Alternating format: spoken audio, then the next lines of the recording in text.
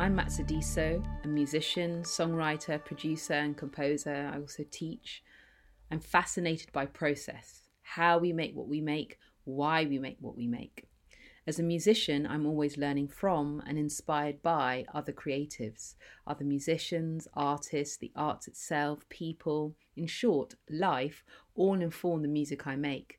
And I think that learning from others enriches not only our own art, but the arts. And why holding up the ladder? Well, because we're all trying to get somewhere, and I think we build something stronger if we help each other, if we hold up the ladder rather than pull it up from under us as we climb. I'll be talking to all kinds of creatives about process, lessons learned, things that inspire us, the music we're listening to, what makes us who we are, and the help we've had along the way. So join me as we climb, holding up the ladder.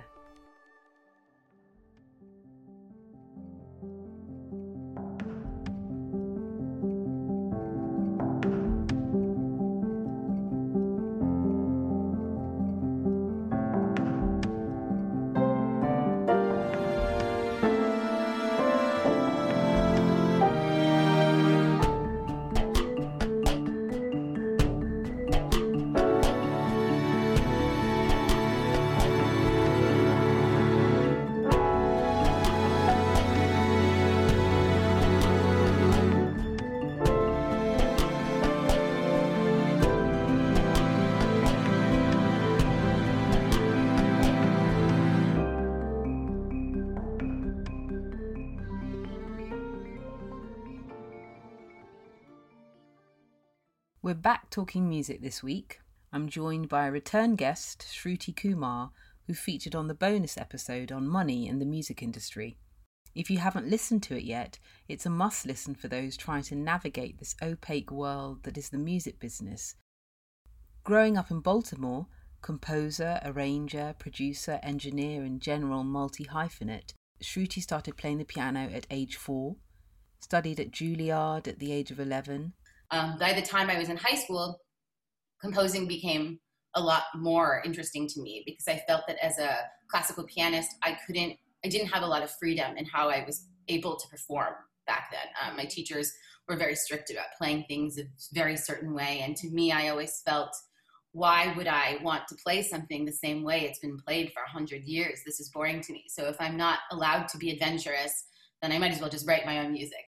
She completed her undergraduate studies at both Juilliard and Columbia University and has a master's degree in film scoring from NYU. Shruti now lives in LA and has worked in film scoring for the likes of famed film producer Hans Zimmer and his production company Remote Control Productions. She has also worked as a producer for various indie artists. For me, it's very important to preserve the creative vision of that singer-songwriter. Because otherwise I would just go make my own music all the time, right? The reason why I'm collaborating, the reason why I'm a producer or a film score, you're servicing another narrative, right? So I think that's a really important ego check for producers as well, because you have to ask yourself why you're producing artists instead of just making your own music. And as an arranger and orchestrator for artists including Alicia Keys, Nas and No Doubt, and has arranged and musical directed for a hybrid orchestral piece featuring Fiona Apple and Shirley Manson from Garbage. Her work has been used on The Stephen Colbert Show and also for the United Nations, amongst others. You can read her full bio in the podcast blurb. We talk about access to musical education, about bridging the gap between classical music and other musical genres. We talk about the role of arts and society. That then go back to any point in time, you walk into any museum, so much social commentary is through art, paintings, music, protest culture has survived.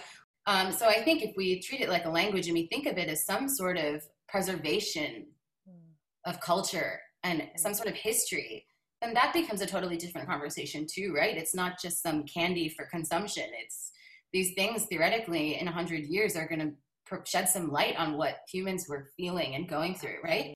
About creating safe spaces for artists, for women artists. We talk about starting musician-led spaces rather than seeking a seat at the table, about the importance and necessity of creating our own jobs.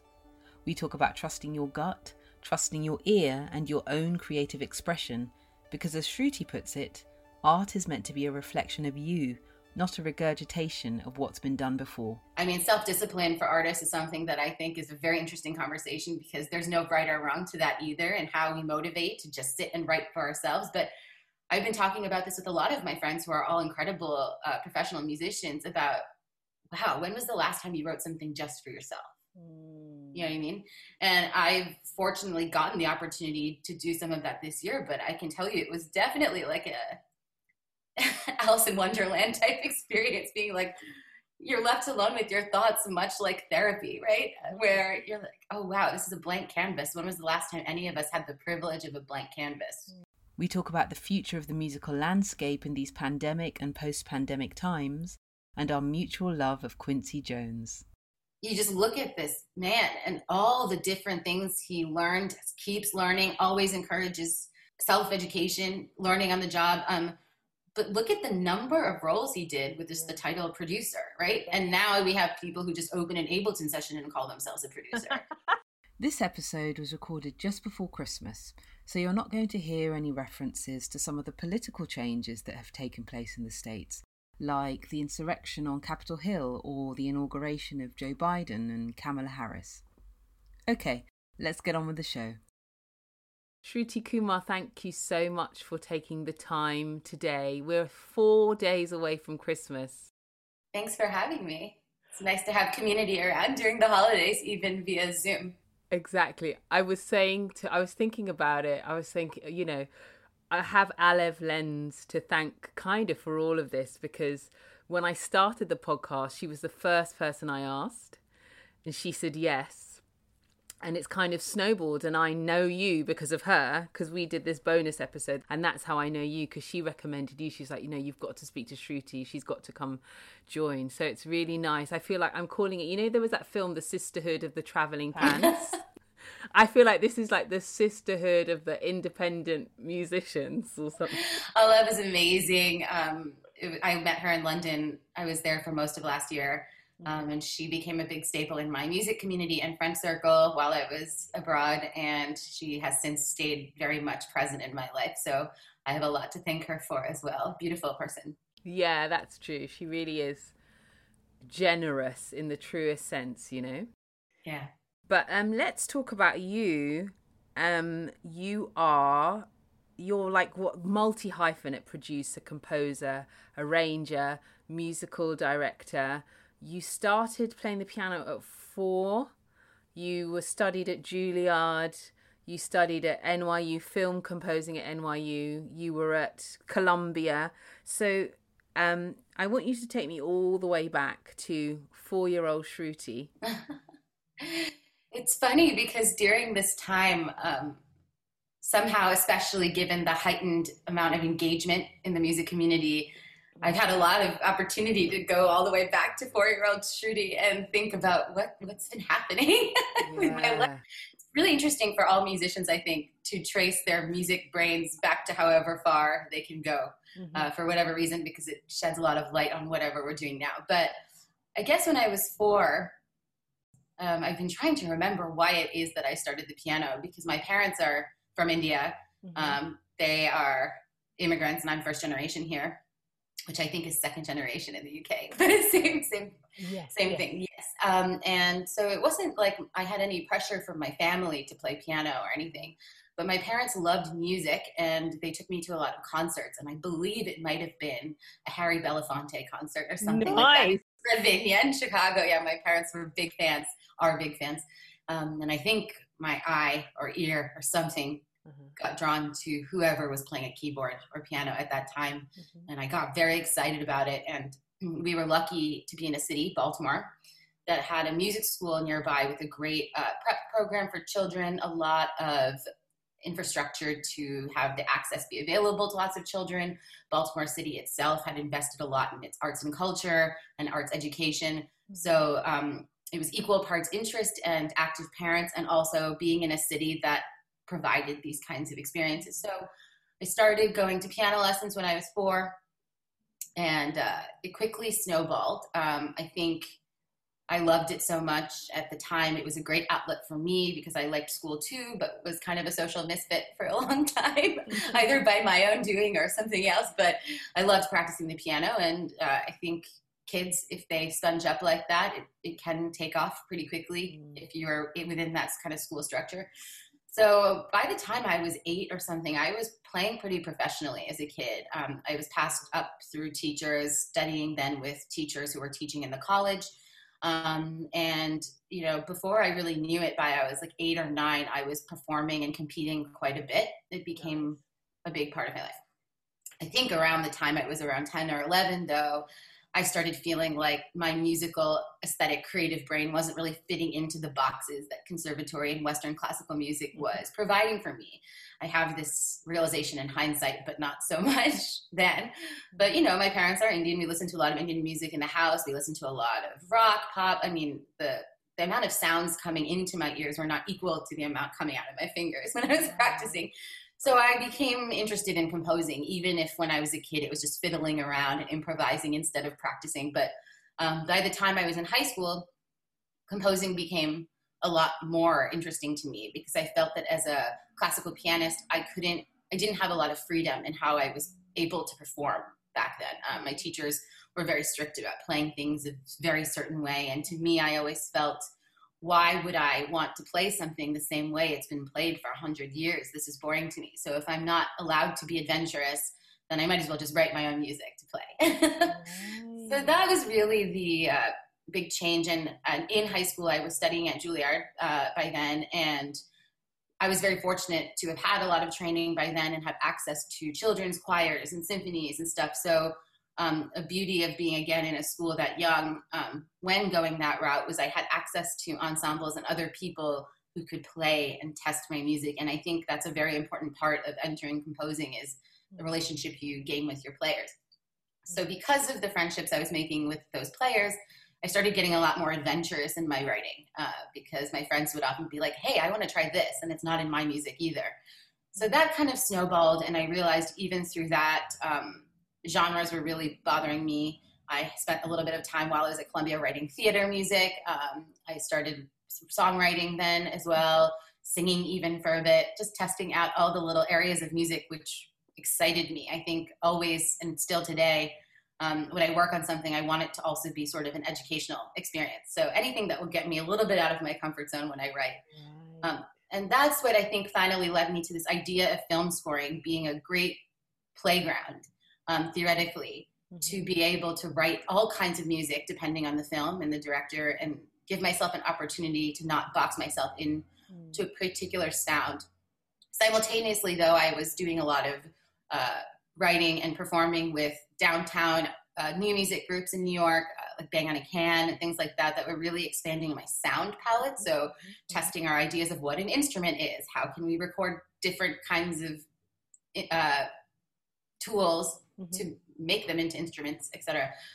So all that was happening. And while I was sort of keeping my genre bounds open, I was also kind of honing into the types of experimentation with sound that I really enjoyed. So I moved to LA to pursue film scoring for a career, just to make a living, but also was still kind of playing around. Now I know that's teaching myself engineering, essentially playing around with sounds. Somehow in that time, I was working at Remote Control Productions, which is Hans Zimmer's studio in LA, and it was a great sort of educational experience as well. And there were a lot of other producers and composers there. And one of the producers started asking me to do strings and orchestra arrangements for the pop records that they were working on. And at the time, that just seemed like an obvious fun thing to do because that was my comfort zone, writing for orchestra. But that sort of segued into a career of arranging, which was parallel to film scoring. And then it soon became a little more prominent.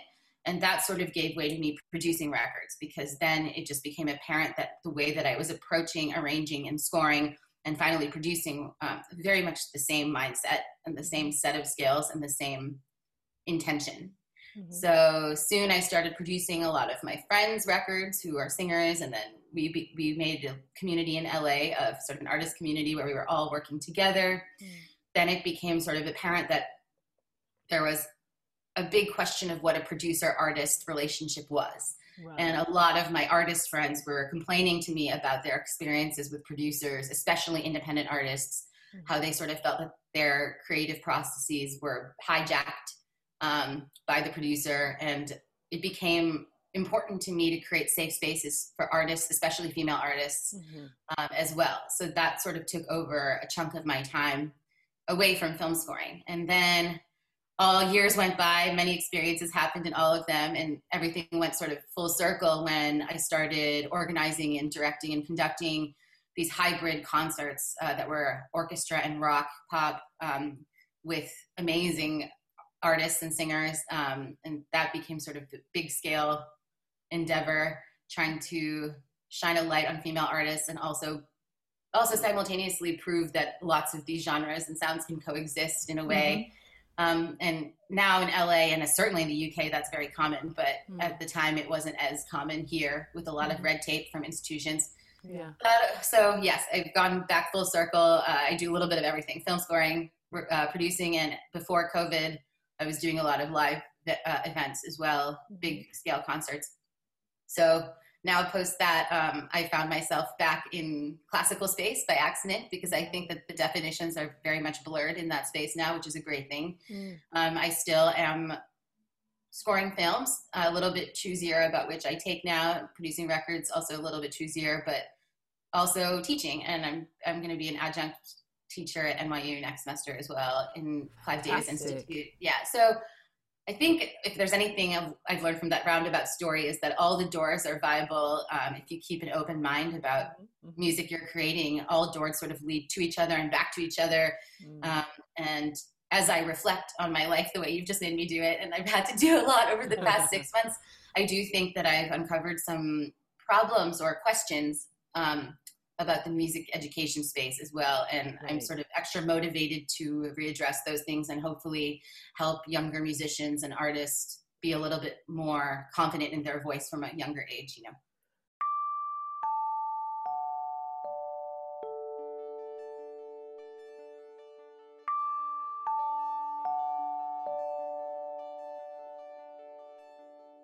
Brilliant. So this is really, really interesting.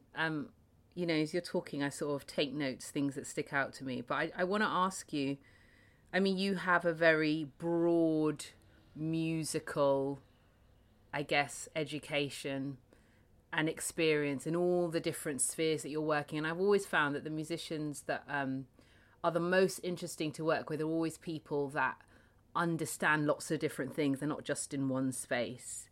But I want to talk about, well, actually, let's start with this.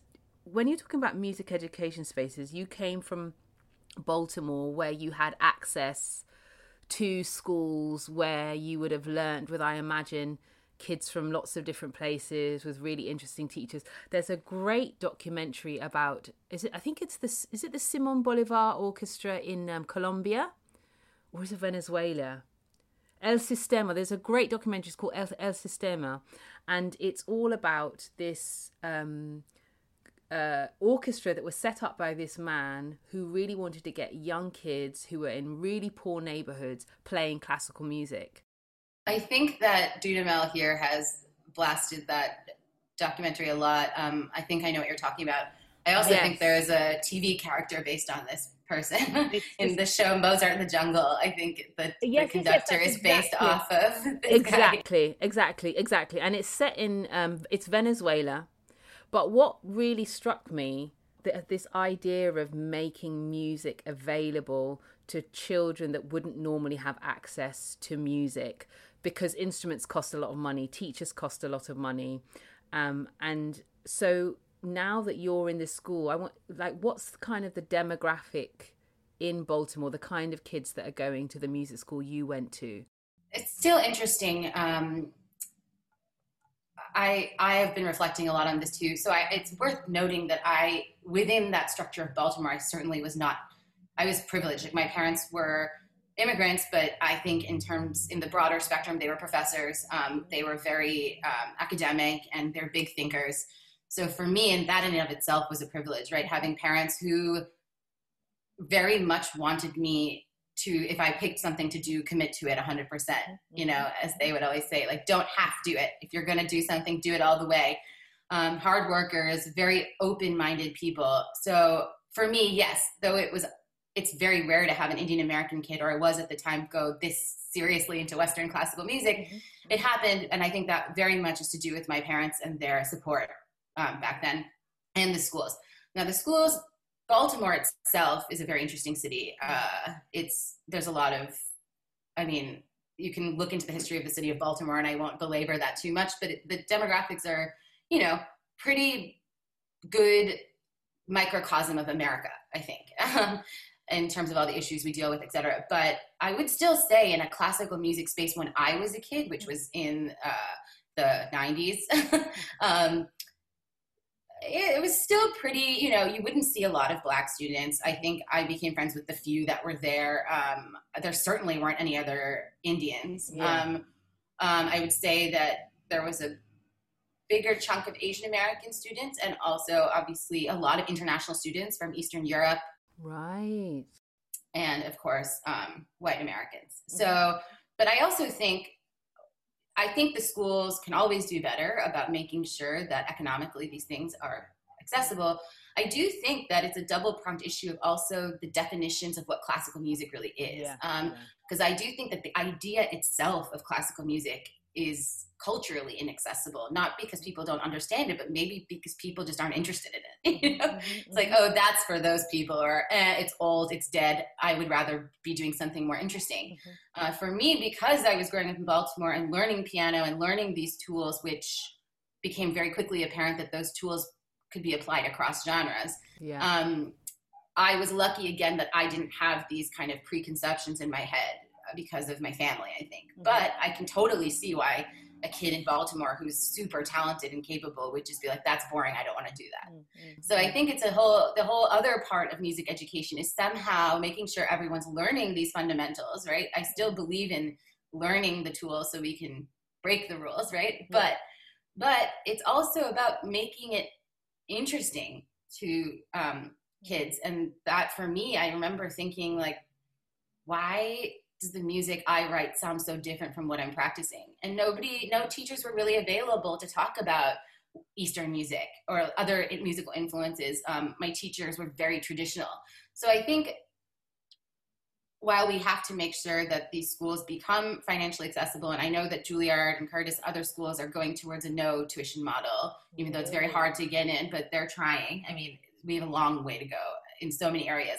The other part of it is having teachers be more open-minded about their definitions of what's good and bad, right? Because especially in the conservatory world, I was very conditioned to think certain things were bad, so much that it became self-directed. I was thinking, oh, what I'm doing is weird. I'm a weird composer. I'm the one that's weird, right? Which was sort of damaging for a while as I got older, because I started thinking like, okay, I'm going to have to carve out a different career for myself because there's no way that I'm going to succeed in classical music. And in a way that was a blessing because I've gotten to experience so many other forms of the music world without considering myself a sellout, right? A lot of classical people think they're selling out if they're going to theater or film or pop. But for me, it was like out of necessity. I need to make a living. I need to go where I fit in. Now, as it turns out, and as we get older, we realize like most creatives don't really fit in anywhere. You have to just carve out your own space. But it is interesting. And yes, back to your education question, I do think that looking back, if I had more teachers who are willing to have conversations about, you know, instead of taking an eraser to your music when you bring in a score and just say, why don't you do this instead? Talk about maybe like, why did you want to write that? What about that sounds good to you before we change it? Now I might suggest doing X, Y, and Z because might be a better way of achieving what you want, but I'm not going to tell a student to erase their music. I mean, it's coming from somewhere, right? So and then we can go all the way back to where did these aesthetics, like who decided way back when what was good and what was bad? And now that I'm so glad that there are more immigrants everywhere, and music is, music is so richly a part of so many cultures. It would be a real shame if the classical space didn't evolve that way as well, allowing for different cultural backgrounds to coexist within this traditional educational space, if that makes sense. Yes, it does. And it's interesting because I think when I think about classical music, because I was trained in classical music, but I started songwriting because of classical music, because I had a teacher who, I always say the most important thing she taught me to do was how to listen.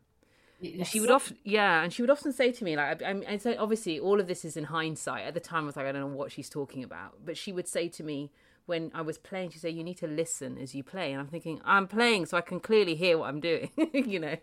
But actually, listening is not the same as hearing. And she used to make me write the chords underneath across a piece of music, understanding the harmony, which got me obsessed with harmony and how chord progressions work. So I started writing songs because I was playing Schubert, actually. And so I think sometimes the problem with classical music, it's also stuff, especially in Britain, for example, it's so class related. So there's a stuffiness about classical music that puts people off. But when you actually have the opportunity to listen and you're actually taught music in a broader sense, you realize there's just beautiful stuff everywhere. It doesn't matter the genre. And I think, you know, classical music has this sort of stuffiness and it's very complex. And when you hear musicians playing, you think, oh, they're amazing. But as you start to understand, like you say, different genres, you understand the complexity of like sitar players. It's insane what they have to learn. Or I have this really interesting CD of these Bulgarian singers, and they're all the vocals, the harmonies and the things that they can do with their vocal cords. It sounds like they're singing chords and really strange, what we would consider like strange intervals. That's also a really complex way to learn. They might not learn the same way we have, but there's a lot of complexity in so many different genres. And I think the more we sort of when I'm teaching, what I really try and do, if I'm teaching like music to people rather than like the piano, I really try and expose people to all kinds of things, like the Baka people in Cameroon, and the music that they have. Like they have songs for sending kids to sleep, they have songs for when they're going to hunt in the forest, they have water, they play like percussion on the water, and there's like drum music, like they've got music for everything. And that for me is as sophisticated in a different way as stuff that Beethoven is writing. Oh, absolutely. I think that to put it coarsely, the utility of music in other cultures is actually something to learn from. I mean, it gives a different space for music and art in the culture. It's respected more, I think. I think there's a lot to learn from all cultures that have music as a tool for living as well. I mean, even if it's just religious, right? But like, I think that I think it's pretty amazing. And something you talked about that I really agree with is this idea of listening. I've been thinking about that a lot too, especially while I teach. And I'm teaching more music production now, and that will go into mixing and more tech stuff. But I approached engineering from a very outsider perspective. I never went to formal audio engineering school. So anything I do on my computer or in producing is by ear. And I think that, again, it comes from sort of the privilege of my experience that I do trust my ear. But even then, it took so long for me to get to a place where I'm like, I know this isn't conventionally the right way to mix this or use this tool, but I like it and I trust my ear. But that goes back to giving students this sort of confidence that while they're learning the building blocks, to also really discern what their ear wants, because taste is so subjective, right? I mean, there's no such thing as the right way to think of something. So I always think if a student understands what they're doing, but can still sell their idea, so to speak, not in the commercial sense, but if they can own their idea, even if they're sort of breaking a rule, then that is worth more of its weight than just doing what someone else told you, right? So it's just somehow, and it's so hard and probably way easier said than done, to preserve a student's sense of self and listening while they're learning, and not to make them feel like something is wrong, but more to make them think about why they're making their choices, right? But absolutely, I think exposing kids to all sorts of different types of music, aesthetics, ways of thinking about music, these things are all important, especially to build a generation of artists that have more autonomy, both creatively and financially over their careers, right? So I think all of that is so important. Listening, especially trusting your ear. And it's so interesting because, like, well, two things spring to mind about just also having the space and the time, which requires money, to just explore. And I think music is, if you're an artist or a musician or a creator that really cares about what you do, the stuff that you make evolves as you evolve as a person. So having the time to just like, it's still like a desire of mine, and I still haven't done it, to just take, a good 6 months to a year to just do nothing but listen and create, and not think about bills, not think about any of that stuff, but just listen and create and explore and research without any sort of timeline pressure. But it's difficult to do in the world that we're in. And I think we still haven't heard music. We haven't heard what's available to us yet. I think there are artists that are going to, we hip hop became like this genre, but there was a period when it wasn't around, but someone was listening to gospel and someone was listening to jazz and was like, I'm going to take some vinyl and I'm going to do this with it. And I'm really excited for the music that we haven't heard yet. But it requires, and it requires like teachers like you and people to have space and courage to just explore stuff. I think you're absolutely right. This is a tough topic for me also, because I'm going through a period of self-reflection, as we all are right now. Again, I have to keep saying, I think it is incredible privilege that I'm able to have a career in music. But it was never easy. I mean, I don't know any of my peers that are my friends that haven't had to have multiple jobs throughout the whole thing. Always consider, it was never so straightforward as I'm going to be an artist one day. Let's put it that way. We always had to be sort of adventurous also with our career choices, and not, very hard to tune out what other people say. Sometimes very hard to even admit that you're balancing multiple jobs, you know what I mean? And you have to tune all of that out. But yes, it does require a certain amount of time and space and openness to explore. However, in this year, when I've been rejigging my career and workflow, et cetera, and finishing projects and trying to finish my own album, it is funny the way that we have been conditioned. I don't know if it's our own conditioning or the way that the world is right now.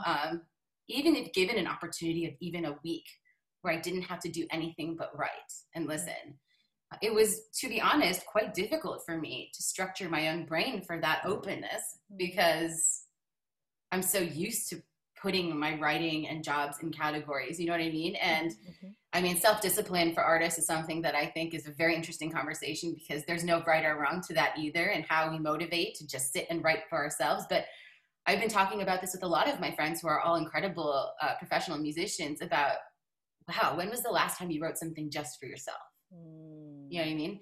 And I've fortunately gotten the opportunity to do some of that this year, but I can tell you it was definitely like a Alice in Wonderland type experience, being like, you're left alone with your thoughts, much like therapy, right? Where you're like, oh wow, this is a blank canvas. When was the last time any of us had the privilege of a blank canvas?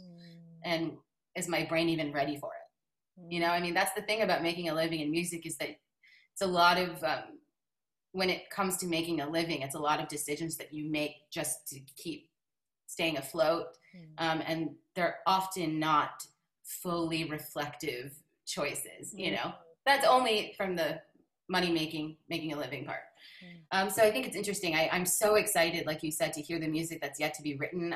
What I'm hoping is going to come out of this crazy time, and I'm already sort of seeing it, is that in our sort of isolation and lack of outside influence from always being around competitive spaces, et cetera, that people are just getting more courageous in releasing their art no matter what. They're getting less bogged down with, is this perfect? Is this perfect? Are people going to like it? More like, I better put my music out now. There's no time like the present. I've lost my ability, my patience for this process. So if I like this, let's just put it out in the world. And I think that in the next year, we're going to see a lot more adventurous art like that, just from showing how us being divorced from other institutions, like in our day-to-day consciousness when we're writing and self-critiquing, once that's out the window, I feel like we're going to see a lot more true reflections of people's current listening. Now that may also continue to evolve, but I think people will be in clear headspace to really at least represent their minds at the moment. If that makes sense. But I totally agree with you. I think that is the most exciting part of now. I hope, I mean, the other part of this conversation is the arts and culture sectors need a lot more attention and relief and respect. You guys at least have an arts and culture minister, and there are some important conversations happening now in the UK, which is the result of a lot of work of some very diligent advocates. But in the US, we still don't have an arts and culture secretary and stuff like that. So, you know, on the flip side, people are going to start refinancing their lives differently. But on the other flip side, they might just be like, well, now that this is happening, I'm just going to make the music I want to make without worrying about what I'm supposed to be making.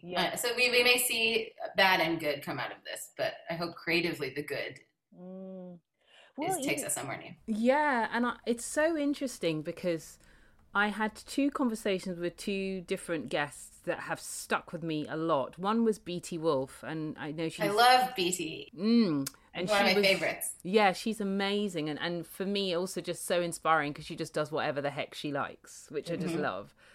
But the other one was Makoto Fujimura. And he was just talking about, he's a painter, but he was just talking about culture, and that we talk about culture wars, but that art is in this middle place where we actually can have sort of safe conversations where we're not fighting against each other, we're creating in this communal kind of way. But he, you know, the thing is, arts isn't quote unquote necessary the way medics are. I've pondered this for years because, you know, I trained as a lawyer, my parents are academics, blah blah blah. The value of this thing that we do, this music that we make, you know, no one needs it to breathe and stay alive, but to live in a world where there isn't beauty will just kill us all, right? So it's an interesting question. I also I studied math and economics as well.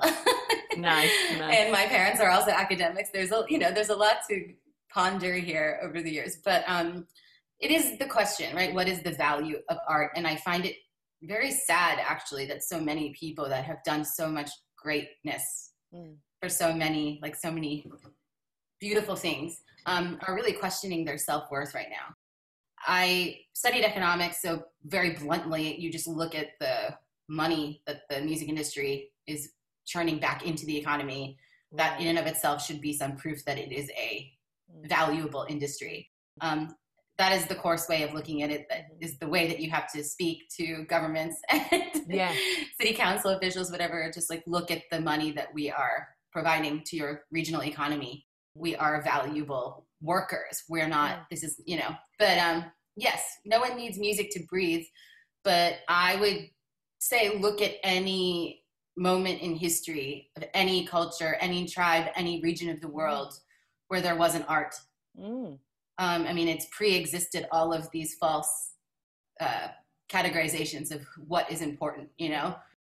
But I think since the beginning of time, there's been art, depending on how we define art. So if it's as ancient as hunting and gathering and, you know, I mean, what is art? Our writing is art, right? Somebody decided to make characters, hieroglyphics, whatever it is. I mean, that's sort of art too. Art is communication. Art is a language, the same way mathematics is, you know.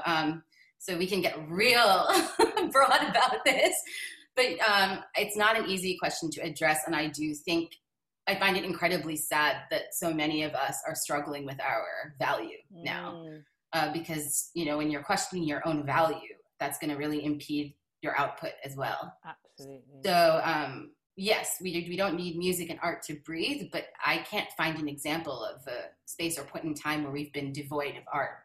Absolutely. So we don't even know what the world would be like in the absence of it, right? I mean, if we could put ourselves in some sort of vacuum and do some kind of study to see what happened to all of us without any kind of beauty or art or culture, then we would know the answer. But we don't know. And you can't take it away now in the digital age. Once music and art and television and film and books, everything's out in the world, you can't take it away. So we're in this very interesting spot where we can't use our labor power to strike the same way that other industries can. We can't just take away what we provide to show the world what it would be without, and same with us, right? We can't show ourselves what the world is gaining from our contributions.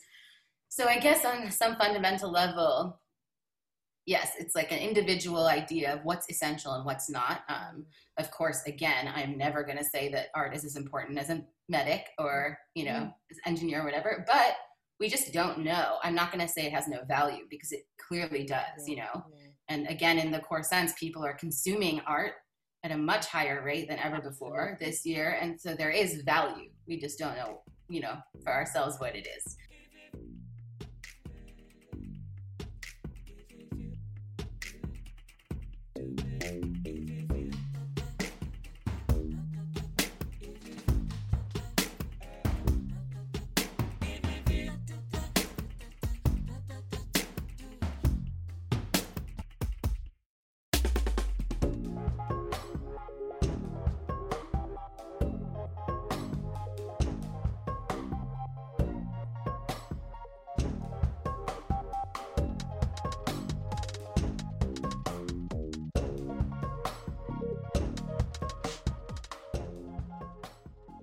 And I think you're right. And I think, well, what this time has done for me has shown me how vital it is in the world that we're in.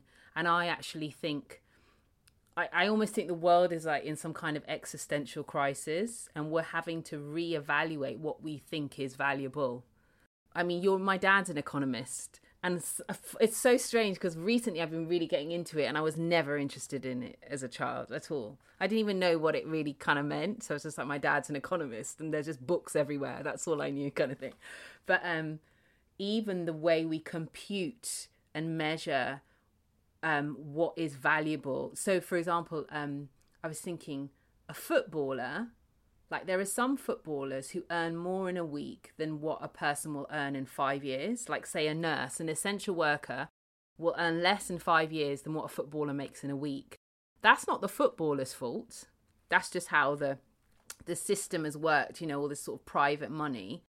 But clearly we know that a nurse is more important in terms of keeping a society going than a footballer. But we place weight and we attribute money to things that actually don't make a lot of sense. And I'm not saying a footballer shouldn't be paid well, because actually there's a lot of skill in all of that. But we know it's not essential for society to function.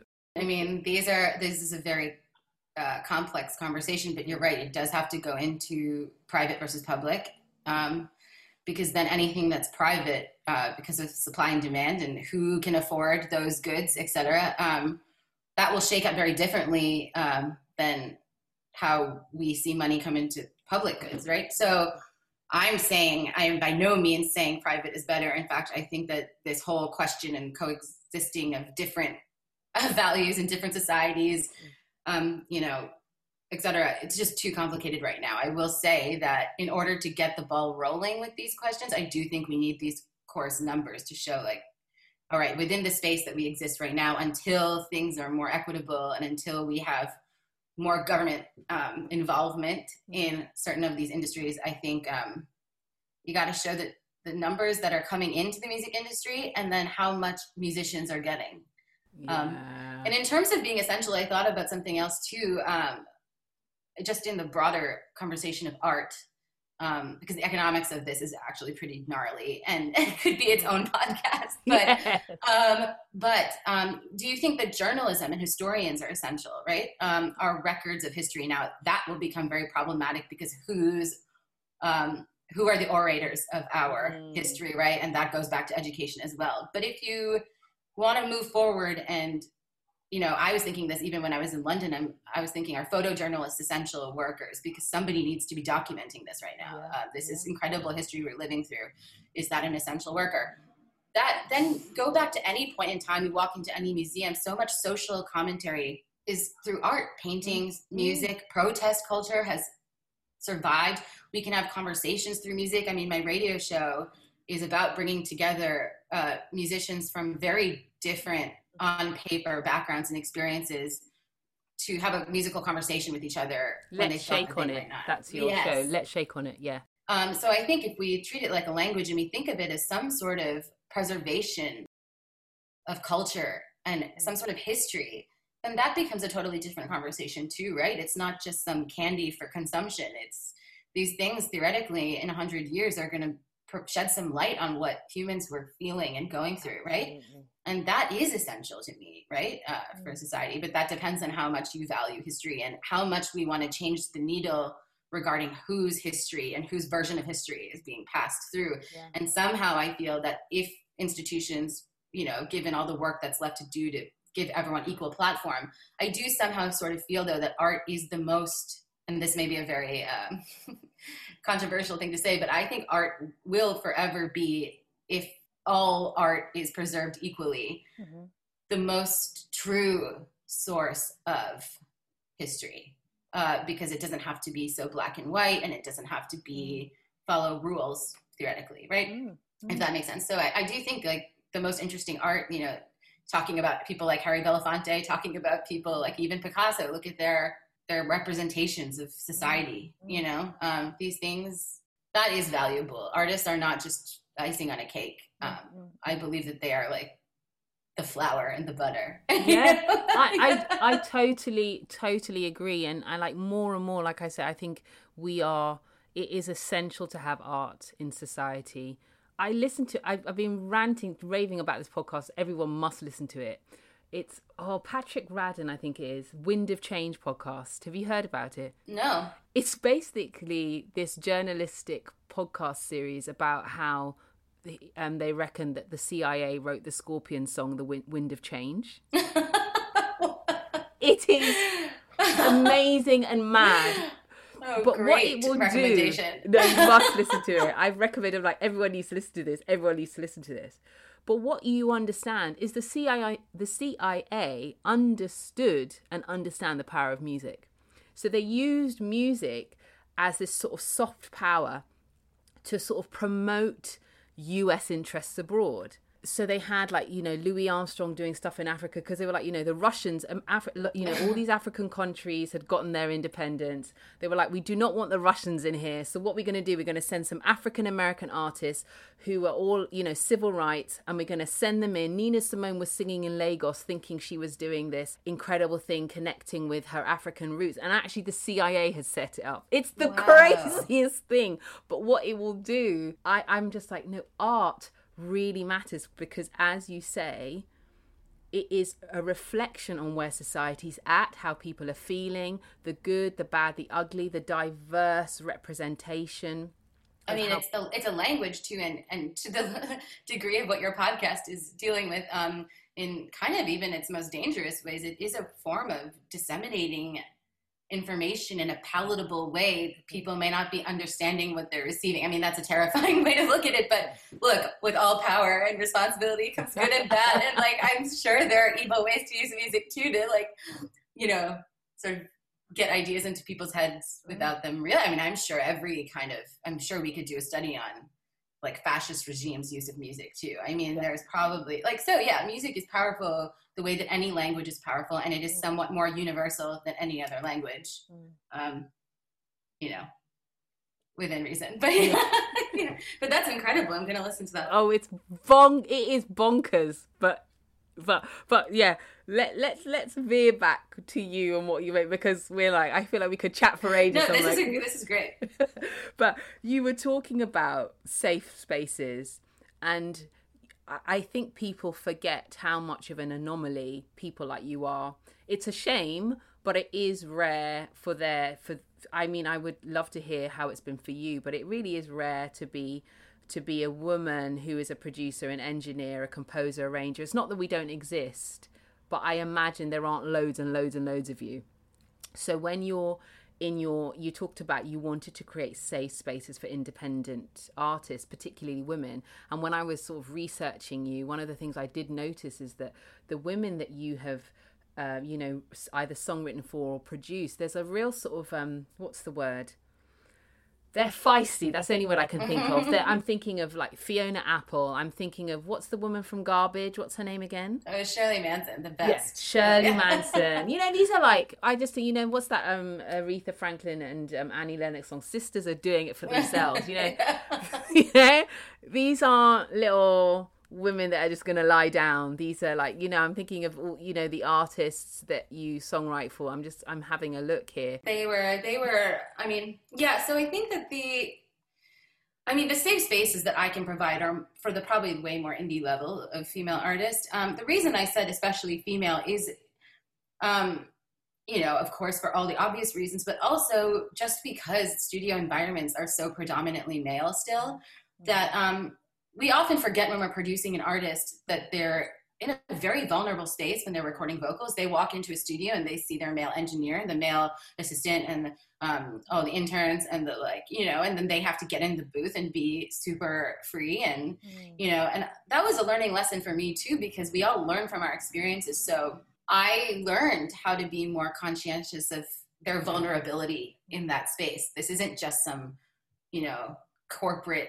job experience. Like, they are coming in to bare their souls. And this is not just women, this is men singers too, like any singer when they come in the studio. But I just think because the number breakdown is so skewed still, I think unconsciously or consciously women feel this pressure to just be done instead of really questioning, I didn't like that take, or I don't feel comfortable here. Can I turn the lights down? I've had singers lie down and sing sometimes, just kind of like breaking out of rules so that they feel comfortable to get their best performance out. So once I started doing that, I've had some female artists ask if I could ask some of the male interns to leave the room while they track their vocals. Now, this is a big learning process because I don't think all of these byproducts are intentional, but just the way that the structures are made up right now, it creates these environments that we're not always aware of how everybody's feeling within them. So I think it does make a difference for a woman artist to walk in and see a woman behind the board and a woman engineer. And, I think it creates a different sense of, for now, confidence until we figure out what the other problems are within the studio communication structures, right? But creating safe space for artists too, in general, I've heard a lot of stories, as I said before, about artists who feel like their creative work have been hijacked by producers. And maybe that's a power thing and maybe not, I don't know. But for me, it's very important to preserve the creative vision of that singer songwriter, because otherwise I would just go make my own music all the time, right? The reason why I'm collaborating, the reason why I'm a producer or a film score, you're servicing another narrative, right? So I think that's a really important ego check for producers as well, because you have to ask yourself why you're producing artists instead of just making your own music. If the love of it is out of that collaboration and synthesis, then you can't, even when it feels tedious and like you're in the 11th hour, you can't just finish it the way you want to finish it. And I had to learn that skill too, because it's very tempting. And when you feel like you're not getting paid enough and you're not,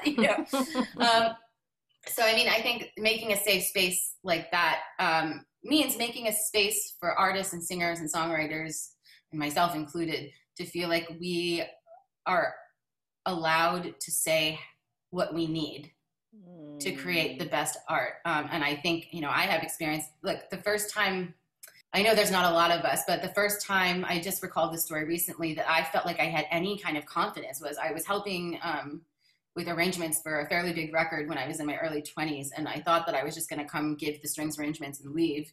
And I got there, and these two producers, both of whom are very successful right now, the strings players were in the room. And I showed up with these arrangements, and they were like, okay, you're here. We're going to leave. You run the session.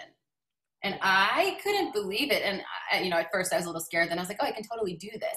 But I will never forget that moment being this moment where someone trusted me enough to leave me in a pretty nice studio with like 7 strings players. I'd never done anything like that before. And just be like, do it. You can do it.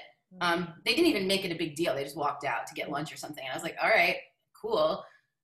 So equal parts teaching yourself that you have that value, but also creating those environments where you feel like you are trusted and, you can take charge of your area of this production. So I think also creating a safe space means crediting properly, trying to pay everyone what they deserve. Now, obviously budgets are not within our control. And right now it sucks that musicians are being left to take care of each other. But I think always, even whatever my budget is, I will split it amongst my team as much as I can so they know that I'm trying. I'll always credit people what I think that they deserve. I'm not precious about taking the only producer credit. If an engineer is doing a lot of work, I will give them a co-production credit.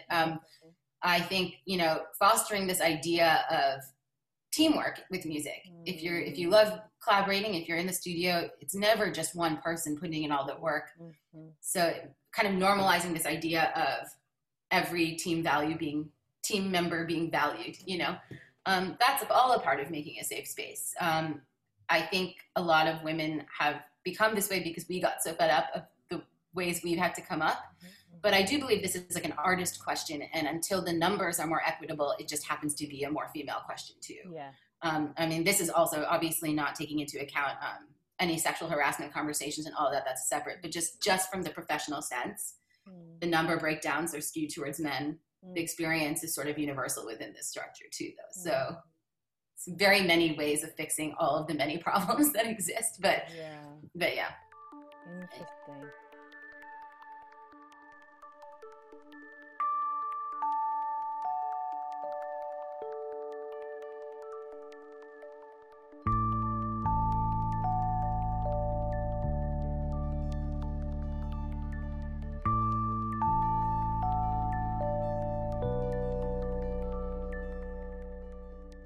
I'd be interested to know.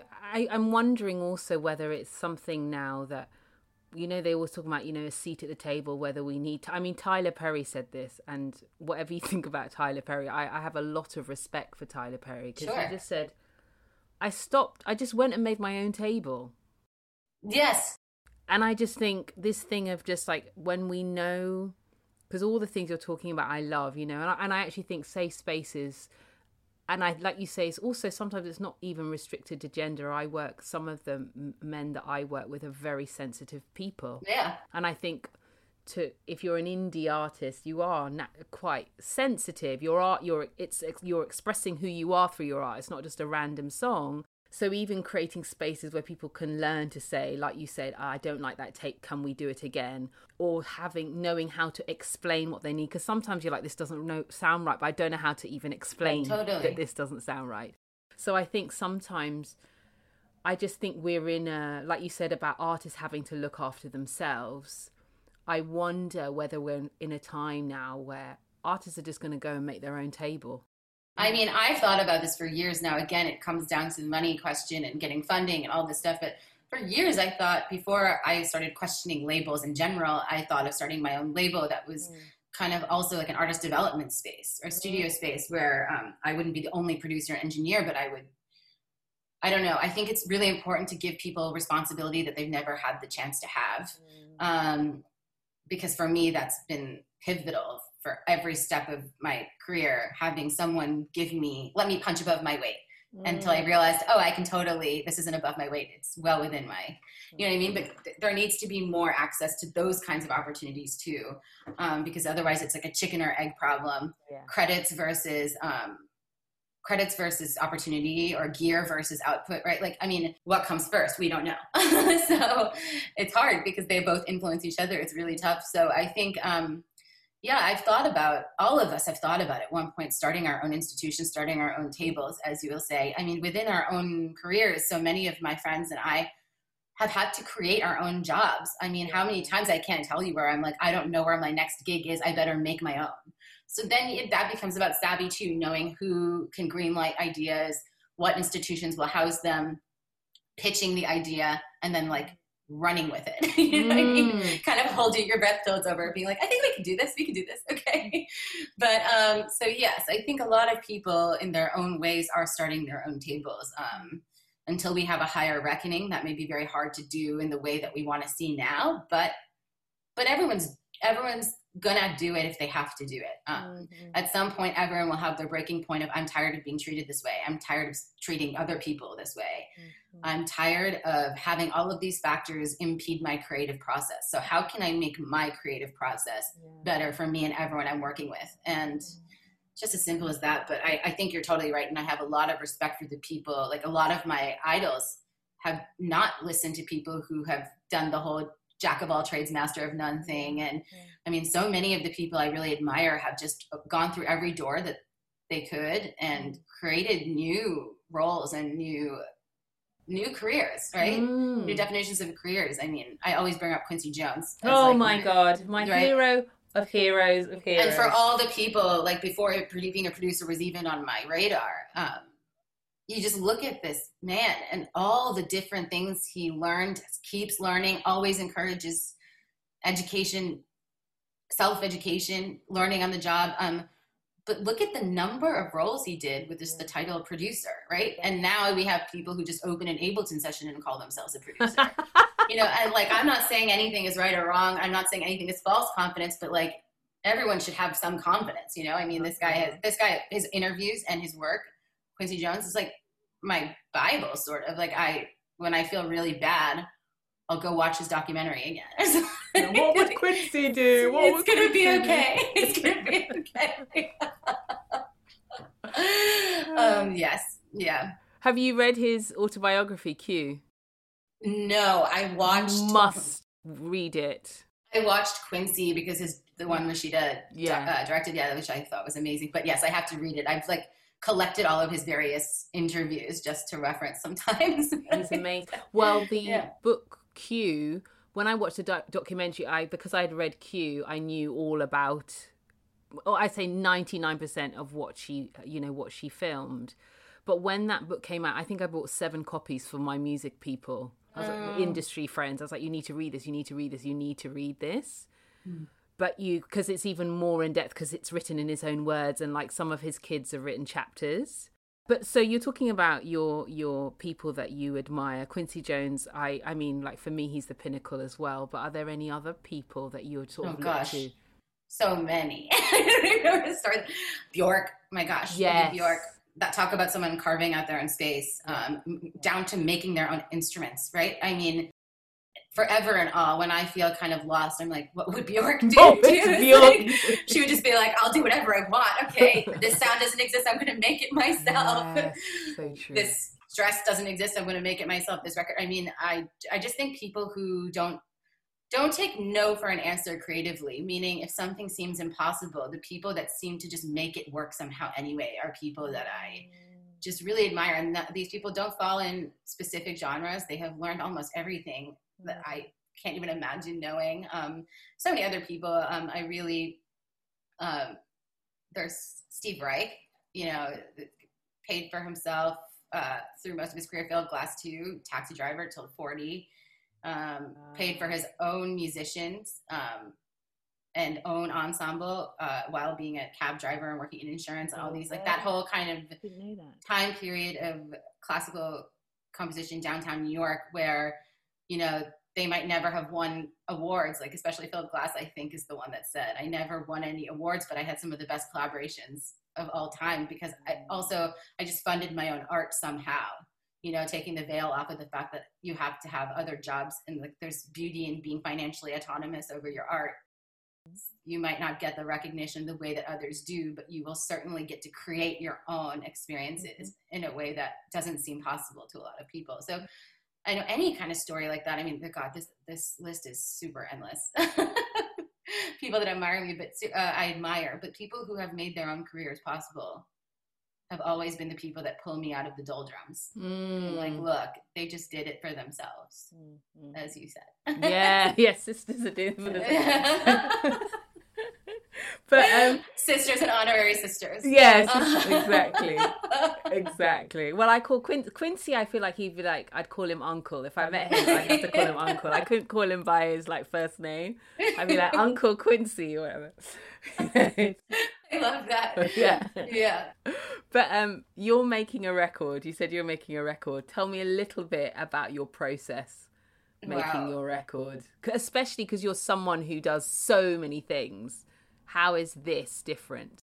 This one's very different. I should say it's also been a very long time since I've put out music under my own name, producing other artists or working on films. I mean, film scoring is different, but it's been a very long time since I have put anything out that's just mine. And the way it started was over years of traveling. I do a lot of field recording. So I take a Zoom recorder around and when I used to travel a lot before COVID. And I would meet people and street musicians and other musicians and ask permission and get information, all this. But I would ask people if I could record things or record with them. And it didn't have to be fancy at all. It was just, you know, sounds that inspired me. And over the last 5 years, I think I've collected a lot from various countries and personal experiences, some protests now even. And then from that experience, I've reached out to people since and collected a lot of little collaborative pieces. And the record will be pretty orchestral and synth based, but will include a lot of found recordings from all over the world, I guess, and things that I have just been sitting with for years that have inspired me that I kind of wanted to include in my music too. So it wasn't so much me sitting down and having an idea. It was really a real culmination of a lot of experiences and this sort of boiling point of creativity for me. So we'll see how it turns out. Because you can also hear some of the ideas. You can also hear how much I've changed over the time that I've been collecting these bits and pieces and all of the various influences. So it will be more of a community feeling than like a solo record. But I do think that's what inspired me now. Somehow just putting out my own ideas felt a little bit not valuable to me. I have a lot of respect for people who are doing it now, but at this point in my life and the way I'm responding to the world and everything going on, it felt very meaningful for me to make it kind of a global effort instead of just my brain. So we'll see. Wow, We'll see. that sounds really exciting. There's an artist, do you know a French artist called Chassol? No. Oh, his stuff is really interesting. He does a lot of, he tends to do sort of projects. So he'll do a lot of field recordings, and like he was doing stuff in Martinique, he'll do these field recordings, but he'll add visual footage and then he'll play along to it. So it's like this whole experience and some really beautiful things. He was doing some stuff in India as well, and he kind of seems to do projects, but they will always involve audio, visual, field recording and music all together in really interesting ways. So he had a whole thing about birds, that's it. And so he had all these different bird sounds and really beautiful. He's an interesting guy, Chassol. So okay, I'll check it out. Yeah. So I always like to ask my guests, I mean, you've been super, I'm learning from you, just you talking, but what lessons have you learned that we can learn from?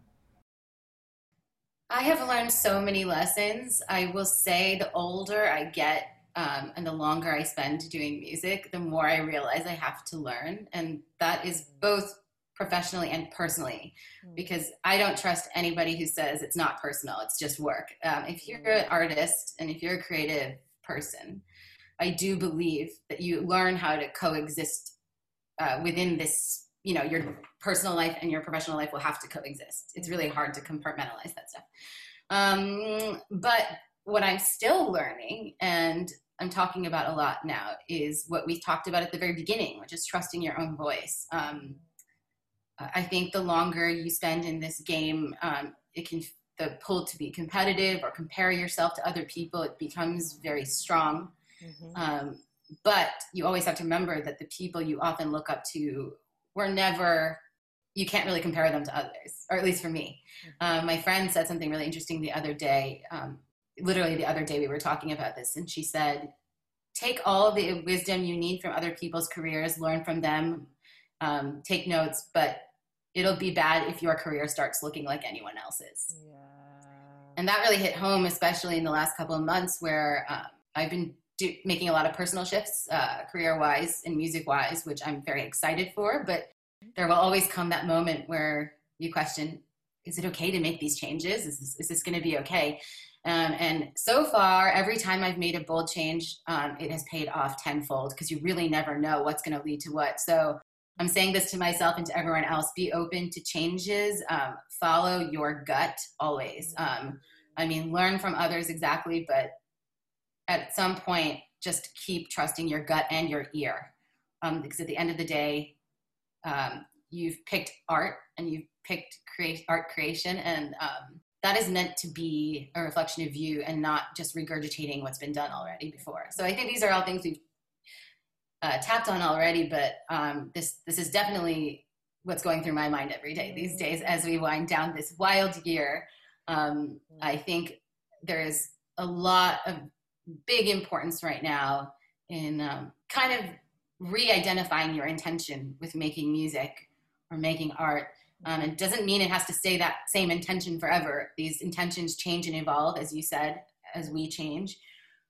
But just remember to check in with that, because there will be a lot of joy in that. You'd be surprised how powerful it is to remember yourself and be like, oh, wow, I'm excited to go write again, because that's what I wanted in the first place. Yeah. So tune out the other voices for a little bit once in a while, at least.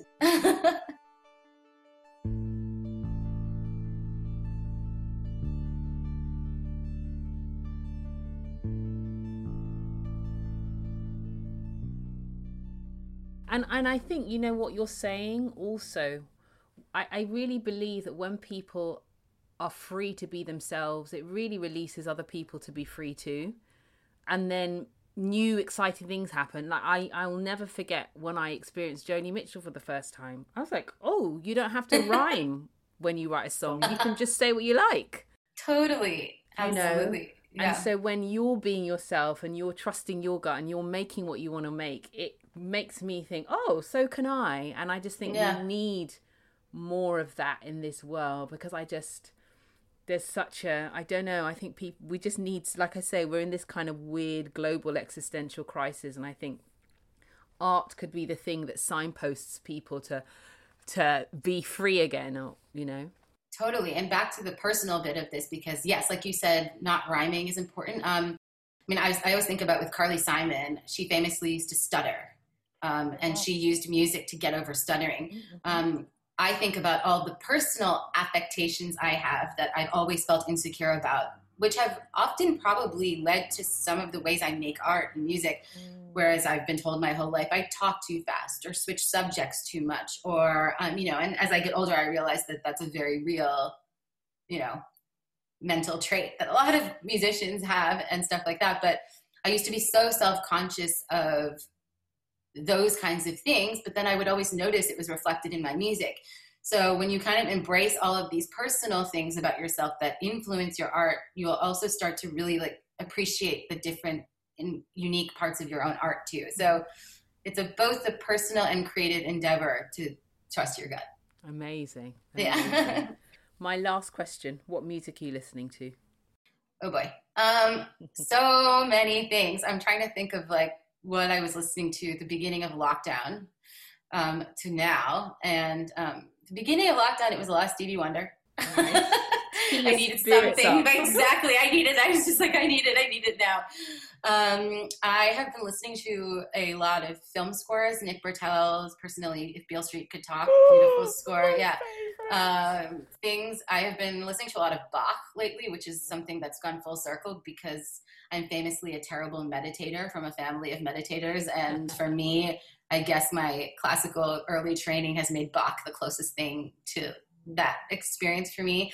I've been listening a lot to Thundercat record. Nice, the new one.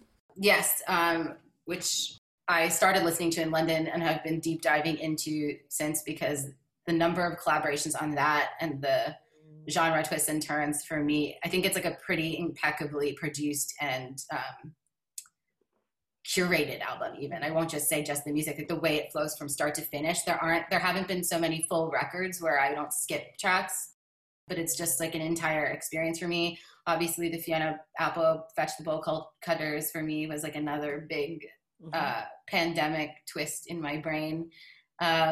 Yeah, I've been listening to so many things. I've been revisiting old playlists from other years, which include people like Natalie Prass and things that I haven't listened to in a long time, because I feel like lately I listen to a lot of more hip hop and synth jazz type stuff, but I used to listen to a lot more folky stuff. So I've been just kind of deep diving through my personal favorites, like all the songs that I know that I've had on repeat once in my life, just to remember why. But yeah, I'd say those are some big ones. They're good ones. They're good ones. But thank you for taking the time today. Yeah, well, I look forward to what you're creating. The world needs to hear it. You too. I can't wait. I know. I will say the best part of pandemic has been connecting with so many amazing creatives around the world. I mean, the fact that we're even doing this from opposite ends, it's kind of an awesome, foreshadowing of hopefully things to come. Exactly. Yeah, thank you for having me so much. Thanks so much. You take I'll care. Talk to you soon. Take Bye. care. Bye.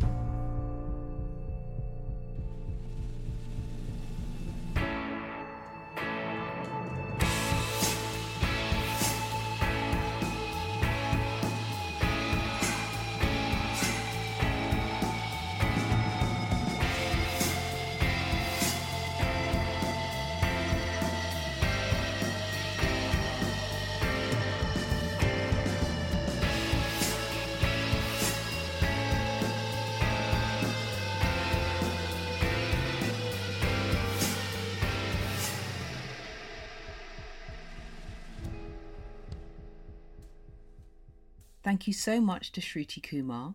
Do be sure to find out more about her work. Go to her website, follow her on Instagram, listen to her radio show, Let's Shake On It, and the work she does with Sound Travels. All details are in the podcast blurb. And as you know, Holding Up the Ladder is available on numerous platforms. Please share, like, subscribe to the podcast, leave comments. You can also donate to the podcast.